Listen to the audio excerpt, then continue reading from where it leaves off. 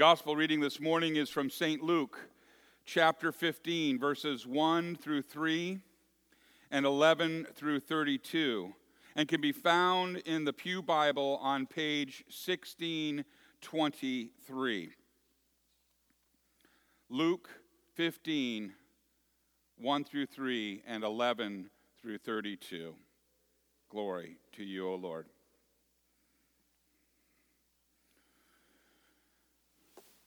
Now, the tax collectors and sinners were all gathering around to hear Jesus. But the Pharisees and the teachers of the law muttered, "This man welcomes sinners and eats with them." And then Jesus told them this parable. Jesus continued, "There was a man who had 2 sons. The younger one said to his father, 'Father, give me my share of the estate.' So he divided his property between them. Not long after that, the younger son got together all that he had and set off for a distant country, where he squandered his wealth in wild living. And after he had spent everything, there was a severe famine in that whole country, and he began to be in need. So he went and he hired himself out to a citizen of that country, who sent him to his fields to feed pigs. He longed to be filled, to have his stomach filled with the pods that the pigs were eating, but no one gave him anything. And when he came to his senses, he said, 'How many of my father's hired servants have food to spare? And here I am, starving to death. And I will set out and go back to my father and say to him, Father, I have sinned against heaven and against you. I am no longer worthy to be called your son. Make me like one of your hired servants.' And so he got up and he went to his father. But while he was still a long way off, his father saw him and was filled with compassion for him. And he ran to his son and he threw his arms around him and he kissed him. And the son said to him, 'Father, I have sinned against heaven and against you, and I am no longer worthy to be called your son.' But the father said to his servants, 'Quick, bring the best robe and put it on him. Put a ring on his finger and sandals on his feet. Bring the fattened calf and kill it. Let's have a feast and celebrate. For this son of mine was dead and is alive again. He was lost and is found.' So they began to celebrate. Meanwhile, the older son was in the field. And when he came near the house, he heard the music and saw the dancing. So he called one of his servants and asked him, 'What is going on?' 'Your brother has come. Your brother has come. And your father has killed the fattened calf because he has him back, safe and sound.' And the older brother became angry, and he refused to go in. So his father went out and pleaded with him. But he answered his father, 'Look, all of these years I've been slaving for you and never disobeyed your orders. Yet you never gave me even a young goat so I could celebrate with my friends. But when this son of yours, who has squandered your property with prostitutes, comes home, you kill the fattened calf for him.' 'My son,' the father said, 'you are always with me, and everything I have is yours. But we had to celebrate. We had to be glad, because this brother of yours was dead and is alive again. He was lost now he is found. This is the gospel of the Lord. Praise to you, O Christ. You may be seated.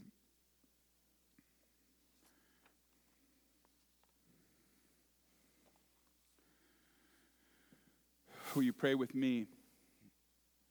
May the words of my mouth and the meditation of all of our hearts be acceptable in thy sight, O Lord, our rock and our Redeemer. Amen. In the name of Jesus. Some time ago, I rediscovered a theologian, and I'd mentioned his name before.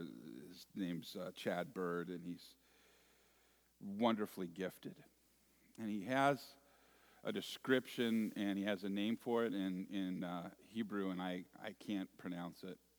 Maybe someday I'll ask him, and we'll work on it so I can. But the meaning is this, it's to take Scripture and to shake it and to pour it out. So imagine, like popcorn or anything in a bowl with a lid on it, and you're shaking it up and you pour it out. That's what the rabbis, that's what that word in Hebrew would say. Take it and shake it out and then look at it and see what it says. And I like that because I shake stuff up all the time and I drop it, and I have boys and they've grown up and there's always a mess. And I don't look at this as making a mess of the word. I look at it as breaking it down to little bitty parts. We hear that all the time when faced with a huge obstacle. Tim was talking this morning to me about that, a huge obstacle. A lot of times people look at it and go, what am I going to do? And also you've heard the term of if you're tasked to eat an elephant, you start that task one bite at a time. And that's what we're going to do with Scripture this morning. In Isaiah, we see this morning some words that I want you to go home and read and underline in your Bibles. In Isaiah, this particular chapter, chapter 12, Isaiah is predicting the defeat of the Assyrian army, which is coming to absolutely whoop on God's people. And they were formidable. And so in this chapter 12, he changes from warnings and he talks of grace, he talks of praise, he talks of victory. It is said that this is a song of praise. Chapter 12, 1 through 6. That God put on Isaiah's lips. A song of praise, not even just that, one of hymns in the songbook of heaven that we all will get to sing together one day when all things are made new again. Does that make you want to read it? I hope so. Go home and look at it after the service. Go home, chapter 12, verses 1 through 6, and take a look at these words that I shook out, that you don't really have to shake out. They're right there, but I highlighted them, and here they are. In that Scripture, you will see the first word that pops out at me, comforted. You comforted me. But just before that, it says, although you were angry with me, your anger has turned away, and you comforted me. God comforts his people, his children, his sons and daughters. Next word that pops out is strength. Not my strength, his strength strengthens me. And another word that comes out is salvation. God is comfort, strength, and salvation. Shake it out some more. You will find with joy I will draw water from the wells of salvation. Wells of salvation, what does that sound like? Starts with a B and ends with an aptism. In Isaiah. And lastly, it exhorts us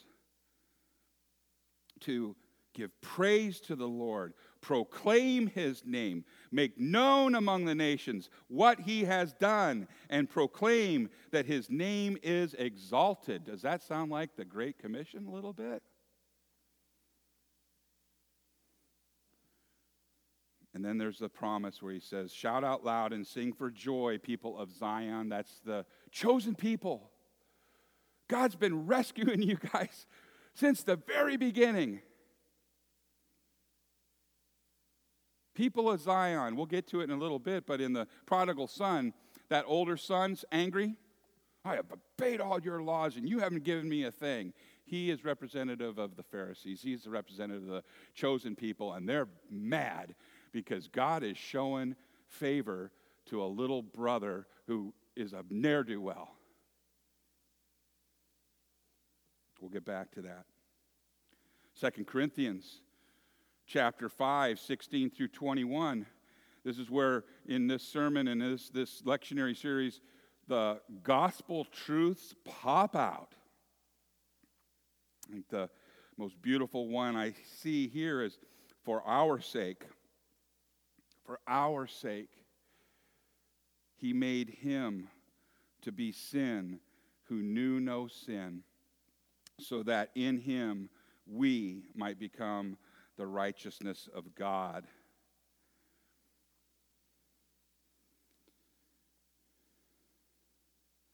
You heard that? You heard that in the absolution. By his authority, for his son's sake, he declares you and all of your sins forgiven. You are forgiven. Did you hear that? That's what he does for you and for me, time after time after time. So the prodigal son, here we go. Yet another story about a man and two sons. Boy, there's a whole bunch of them in the Bible, isn't there? A man and two sons. And have you noticed that our God does things a little differently than we do when we talk about hierarchy and sons and so forth? So usually in most cultures, the oldest son ranks in importance and honor. Does he not? The first one? Oh, that's my first son. Usually, that's the one that gets the inheritance, or at least in times before now and in the United States, where usually, I guess, people split the inheritance if there is one. But the oldest is usually the favored one. The oldest is usually, that's my boy. But not in this story. Not in this story. In fact, God uses the youngest son, the little brother, often, almost always, to show his will, to show his nature. Let me remind you of a couple of sons and little, brothers, and the little brother is used powerfully. We got Cain and Abel. We got Jacob and Esau. We got Joseph, little brother, and his brothers. We got Moses and Aaron. We have David and his brothers. The little brother is used powerfully to show God's will. And in this story, it's no different. We hear that this little brother goes to a distant land after unusually asking his father for his inheritance. That just wasn't done in the culture. It was done after the father had passed away. It was a shameful act that he did. I mean, this was bad. This is sin against heaven and the Father. This is horrible. And he went to a distant land. He, if you will, exiled himself. It was a self-exile. Unlike Joseph, who was exiled by his brothers, this guy decided, I had enough is enough, and in a pasture, I'm going to the other side of the fence because it's greener over there. Let's see what goes on. He's also different than Jacob because Jacob was just trying to keep breathing in this world after all that he had done to Esau. So this little bugger decides he knows best, and he's going out and he's going to make a name for himself. He's going to get away from the hicks and the people that just aren't with it, and I'm going to go do my thing. What a sinner. You ever run into anybody in life that acted like that? We're looking at one, but You're looking at one.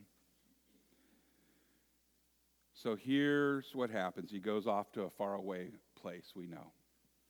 And isn't it interesting that God uses trouble, or air quotations, stuff, to bring us back? God uses extremes to bring us back to where He wants us to be. Perhaps where we should have been the entire time, but in our own knowledge, we decide we're going to go somewhere else. There's the flaw in God as my co-pilot, right? God doesn't even want you up in the cockpit, right? But oftentimes we're flying the plane, and the Holy Spirit says, I wouldn't turn that direction, and yet we'll do it. And He lets us. And in His mercy, God uses trouble. He does this why? Why does He do this? Why does He allow trouble to come into our lives? Why does He let pain come into our lives to bring us back to Him? Why? Well, I don't know. But it could be in order to show that He cares, to show and demonstrate His care, to show and demonstrate His concern, to show and demonstrate His protection, to show and demonstrate His love for you and for me.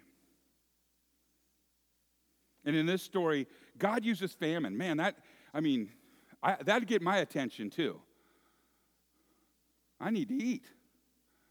So He uses famine, and He uses it here, and we hear that the boy comes to his senses, much like anyone who has big trouble. Extreme stuff happens when we come to our senses. And not unlike myself, maybe you've done this before. Have you ever rehearsed an apology?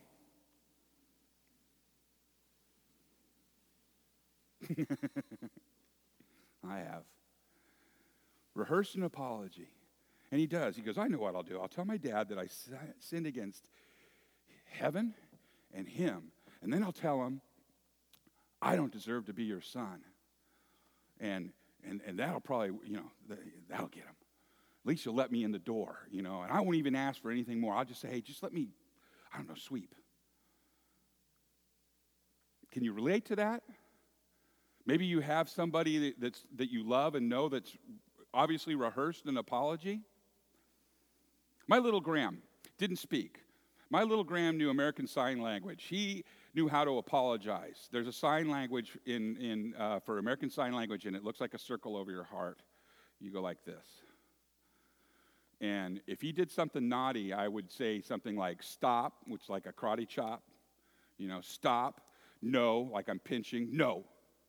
I said, you say you're sorry. And he'd go.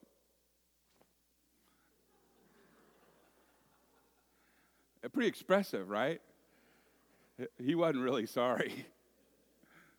But his father said, you better say you're sorry. No, I'm sorry. I'll show you. Sorry. And we do the same thing. We do. So he rehearses his apology. Now get this. The father runs out. To see, he's looking.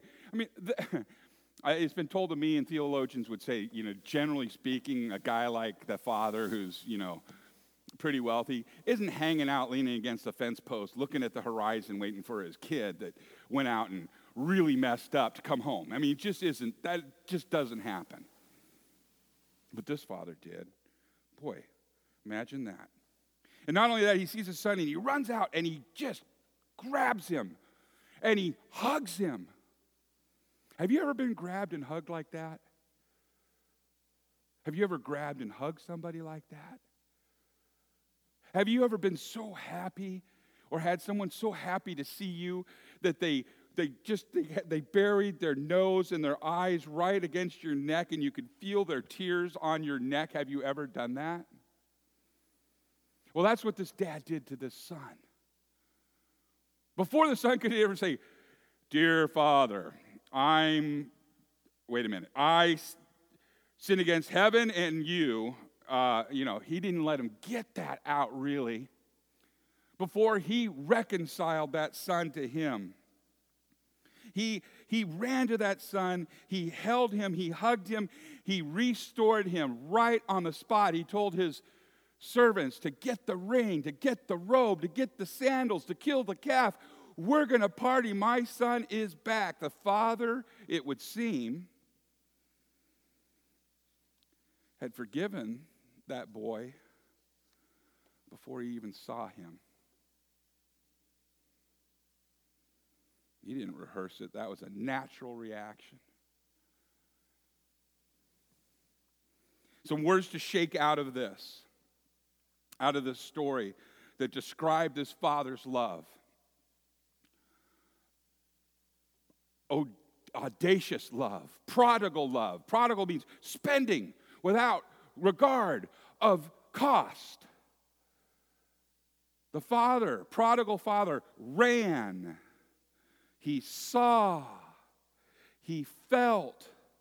He embraced. And he kissed that son. This is the nature of our Father. To you. Do you know that before you were born, God forgave you?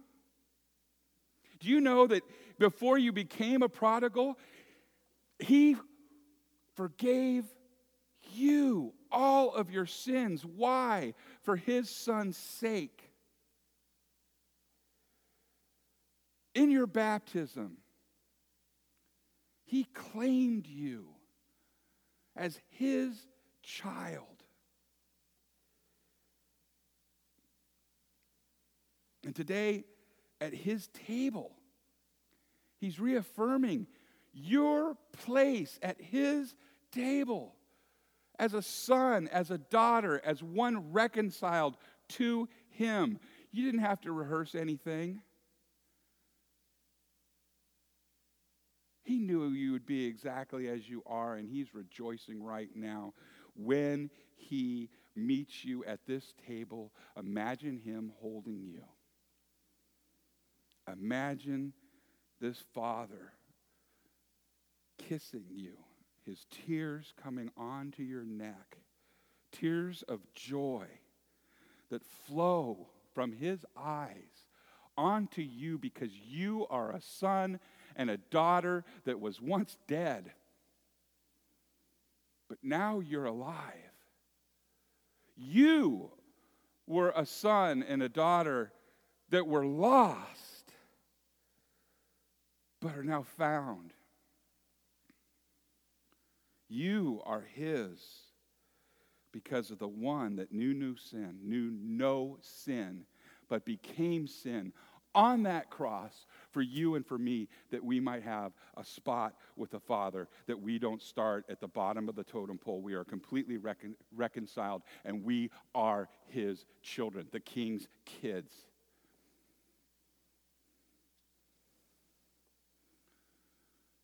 That's what Jesus has done for you. Come in a minute. The table's prepared because here is Jesus for you. In the name of Jesus, amen.